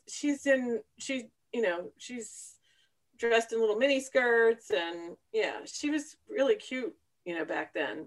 And I just really liked her. I don't know why after that it's like you never saw her anymore. She was just did a couple, like she was in an episode of Seinfeld, and she was in an episode of Married with Children. But then she just kind of, I guess, because like once the end of the 80s, you know, all the hair bands and stuff, they just kind of, with grunge and everything, all of that just kind of just boom, it was gone one day. It was like, that was it. And it's like, it was all gone. She just kind of disappeared. She she actually dated Jerry Seinfeld, you know, and wow. she was dating him and she had been dating Chuck Finley. He's the father of her two daughters, Winter and Rain. And I think they had broken up, and she was dating Jerry Seinfeld in between, and then Chuck Finley called her and asked for her to come back, and she dumped Jerry Seinfeld and went back with him. And then there was all the stuff that went into like them saying that she hit him with her shoe, and you know, and he filed like a restraining order against her and stuff like that. But then they stayed friends, and they raised their daughters, even though they didn't stay married. They stayed friends, and they, you know, I don't think it would have been that bad, or he would have. Look out! Oh, that really hurt. I'm gonna have a lump there, you idiot. Who throws a shoe? Honestly. You fight like a woman. My shoe. Yeah. Yeah, Eddie Murphy, Aunt Bunny falling down the steps, like, my shoe. Yeah. I think of The Bad Seed when she whacked him with the shoe. You know, it's like the movie The Bad Seed. I was just saying that to my mom tonight. Like, I hit him with my shoe again, you know, but yeah, that's, you know, I think people may blow some of that stuff out of proportion. And, you know, she did not drink. Never drank. Her problem was that she had migraine headaches, and she started taking Vicodin and for her headaches, and her mom had taken it because her mom had breast cancer, and she had taken it. And then, so that's where she got on it. And I remember her telling me this whole story about how she got on the news when she got the DUI. I don't know if you remember any of this stuff or not. It was on TMZ. No. You don't remember any of this? Well, she had gone to it was all over the place, like about her.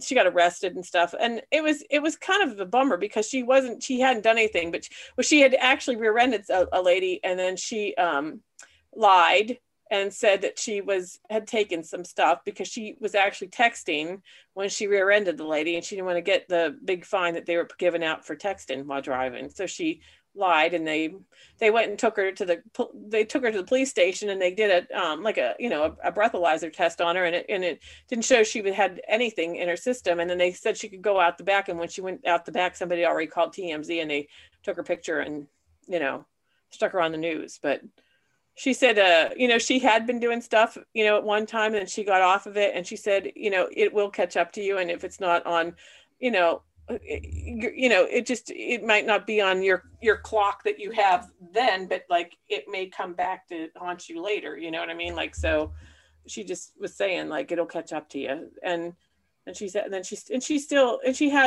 had, you know, depression and stuff too. So I don't know why she died at 8 o'clock in the morning, which is a weird time of day, you know, it was like suspicious or something like. And I don't know that they said they were doing an autopsy. I've not read anything else about her death. I mean, I haven't seen anything about a funeral or anything for her. So, but it just makes me feel bad because I didn't know her, and we did talk, you know, like about personal stuff. You know, she confided in stuff to me. So that's kind of neat, you know, that, you know, I mean, I was actually going to talk to her about being on our podcast. She had just come back on Facebook. She hadn't been on Facebook in a long time. And I thought about asking her to be a guest. And then that came out of nowhere. Like somebody sent me a message and said, did I know that she died? And then my old roommate Stacy, you know, that I used to watch these videos with, and a couple of days later, she said, she said, I might be a little bit behind, but I just saw Tawny died, and did you know? And I'm like, yeah, I knew. Somebody else from the Rewind had told me. Whitney had told me first, and then Mary told me. So like a lot of people, you know, had told me, and I was just like, I couldn't believe it. I mean, I remember when she turned 50, she went skydiving. So it didn't seem like that was that long ago. I remember it. But I mean, it's almost 10 years ago already. So time goes by, but that's way too young, you know. So that's a bummer. But yeah. So anyway, let's find out what's in your box. You know, it's like, let's go a little like you know. Let's lighten the mood. Lighten the mood. Yeah. All right. Yeah.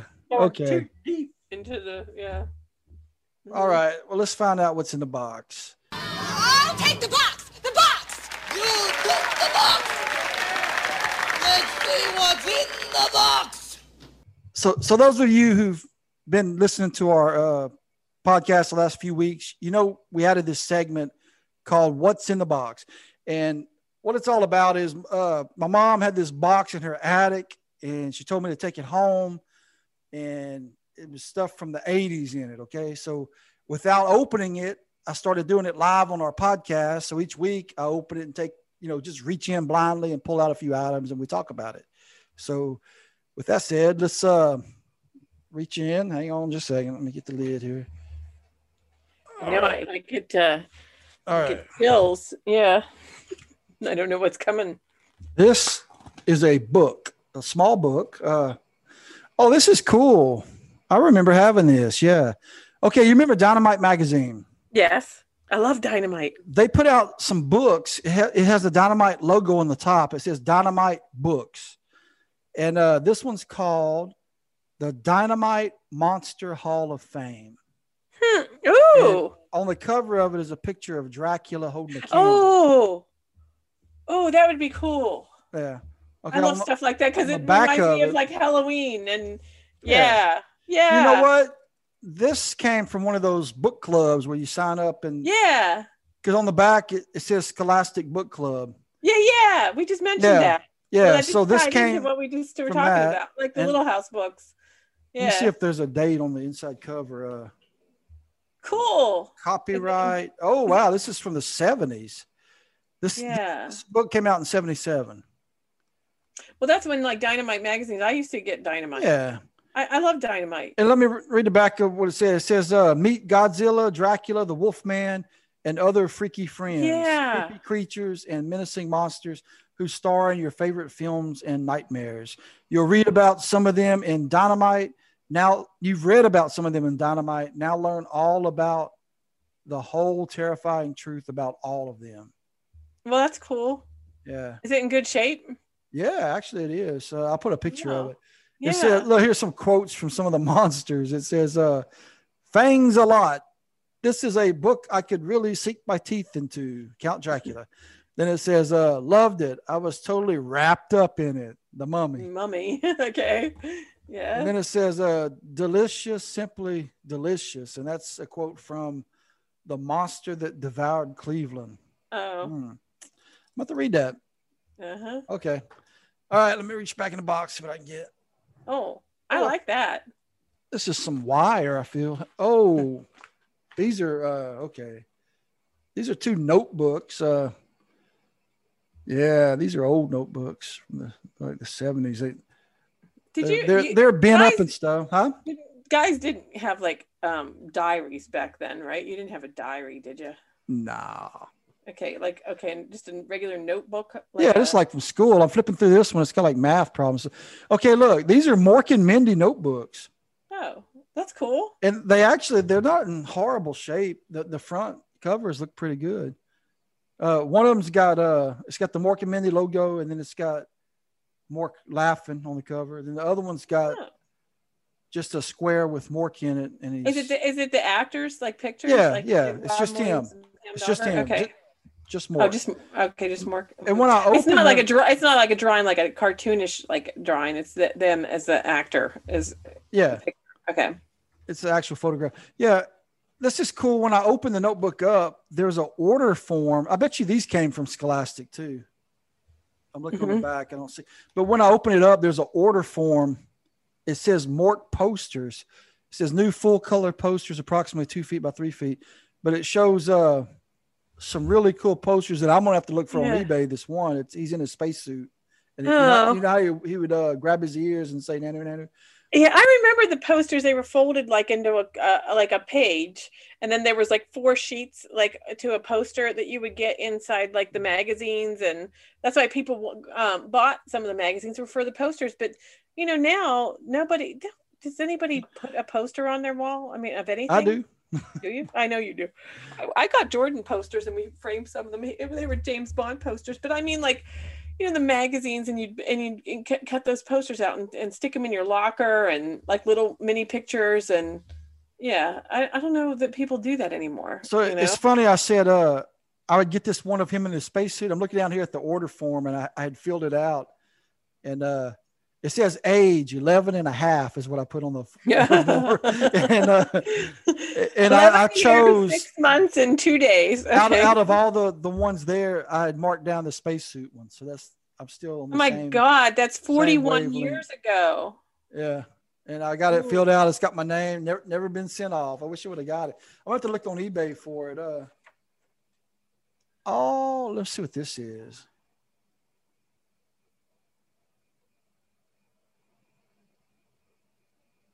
Yeah. I have no idea what this is. Okay. I don't know if I want to read this. Okay. Well, you can read it, and then we can edit it if it turns into something that's like an 11-year-old kid shouldn't be saying. I don't know. I'm gonna skip this. What is it? I don't know. I was writing. It looks like a letter I was writing to somebody. It says, "I think you are a mean, rotten, dirty, ugly, big-footed two-timer. Every time I see you, you wrote that. You stink worse than casserole. I never want to see you again. Your worst friend." I think it's like a joke or something. Oh, okay. I see a lot of math problems, but I'll tell you right now, that's not my handwriting. I don't know who's somebody send notebook. That to you? Oh, no, it's my notebook. But the math problems, if somebody else write. Okay, yeah, there's a lot of math in this one. So let me flip through it, make sure there's no more little hidden notes. Oh my! I have all these notes. I have. There's an army tank I drew with a guy shooting the gun on top. I have notes. I have a ton of notes from my friends. We used to draw little feet on them. Don't even know why. It's called a footnote. A footnote? Yeah, I guess so. But we used to draw like little feet. Like I don't know why. Yeah, right. A footnote. That's a good one. I'm looking at the other one. It's got that same order form, and I filled it out with the same poster I wanted. But yeah, it looks like both of these notebooks got math problems in it. That sucks. Put it back in the box. Yeah, nothing in the bag. Okay, well that's that. Okay. Wait, I drew something here. What is this? No, it's just some scribbles. Okay, let me see something else in the box here. Oh, you know what? Leave that in though about when you read that, because that was really funny. You dirty, you smell like castor oil. Like that. I like it. Okay, I've got 2. I'm gonna bring them both out because they're the same size. I can feel cardboard boxes. Let's see what these are. Oh, drop it. Oh, that's okay. These are 2 model kits. Oh. One still sealed in the box with the plastic on it. The other one, let me open the other one and see. Okay, the other one, the box isn't sealed, but the model inside the kit is sealed in plastic. Oh. So. What are they, cars? These are cool. Yeah, both of them are cars. And one of them is from the TV series Street Hawk. No way. It's Jesse Mock's Mustang Coupe. Are you kidding? No, this is the Mock Mustang. Wow. Did you know? Do you remember that you had it? I remember having a lot. I was you huge did not into know that models that your mom still had this stuff? You didn't know you still had it? No. And it was and is that the one that's it's still like it's still it's not open? It's never been put together. All the parts are still sealed in a plastic. You're gonna put it together? Bag. Maybe I will. You should do it. This is pretty awesome. Yeah. I have But to you take said a picture of it. the one was like mint in the box, like never opened? Yeah, no, the one mint in the, well, okay, the box, the Street Hawk one, the plastic's been taken off the box. Yeah, yeah. But I just opened it, but all the parts inside are still sealed in You plastic never bags. tried to put it together. No. Okay, now the other one, the box is still sealed in plastic. It's never been opened. What's and it? It is the 1960 Corvette from the TV series Riptide. No way. Yes way. Oh my gosh. These are awesome. I'm gonna take pictures of these. That is really cool. Yeah. They're probably worth a lot of money. Like especially like the Riptide one. Yeah. I bet it is. Look it up. Yes, it would be if it's mint in the box. Yeah, It's you can never nobody can. Yes, I bet to the right. If it was you and you were looking for one, you would pay a lot for it. Probably like $10. I don't know. No, $100. Yeah, these are cool. I'm gonna have to assemble these someday.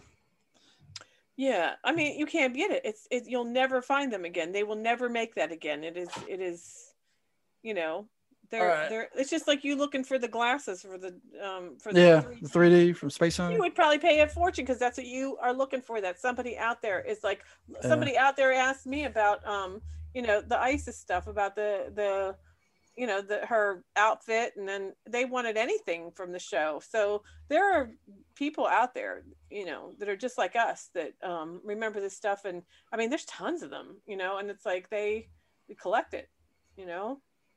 All right. Like, Well, let me get one more thing. That hears about it and like says they can't have my models. Nope. Okay. Nope. You didn't even know you had it. Okay. Well, now I do.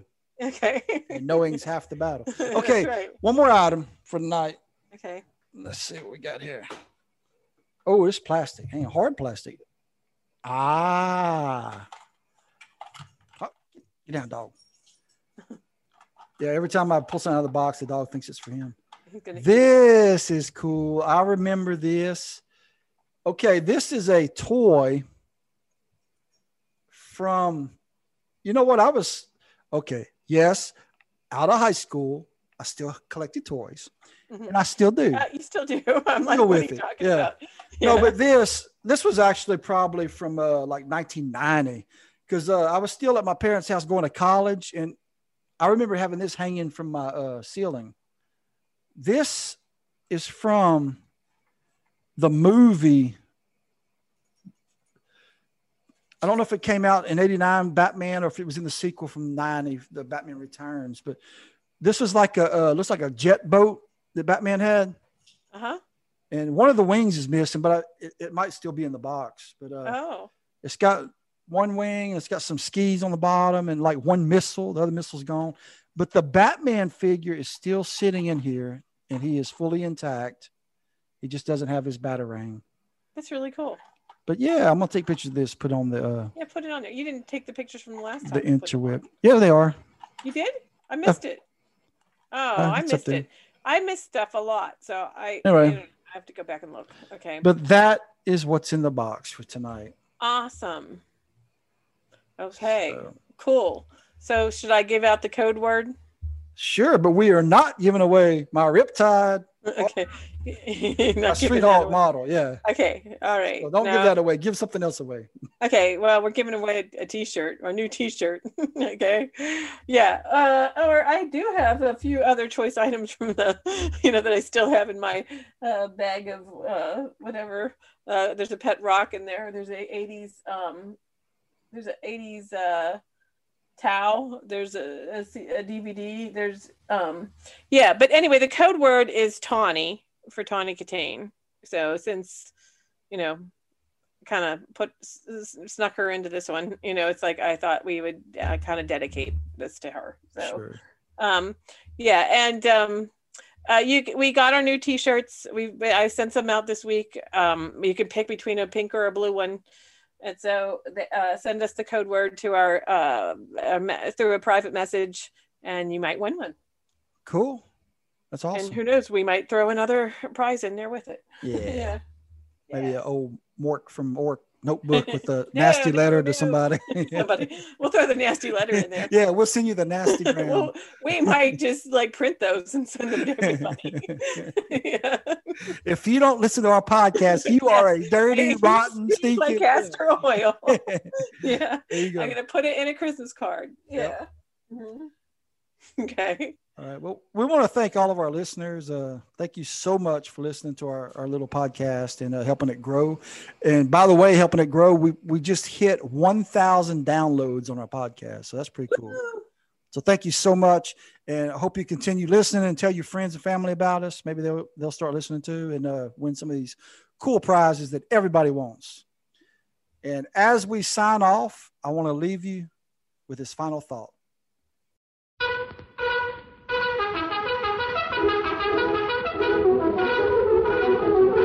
The Lone Ranger.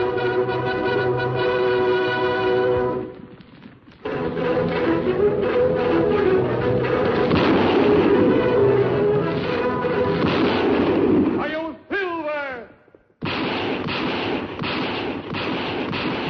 A fiery horse with the speed of light, a cloud of dust, and a hearty Hi-yo Silver. The Lone Ranger. Hi-yo, Silver! With his faithful Indian companion Tonto, the daring and resourceful masked rider of the plains led the fight for law and order in the early West. Return with us now to those thrilling days of yesteryear. The Lone Ranger rides again.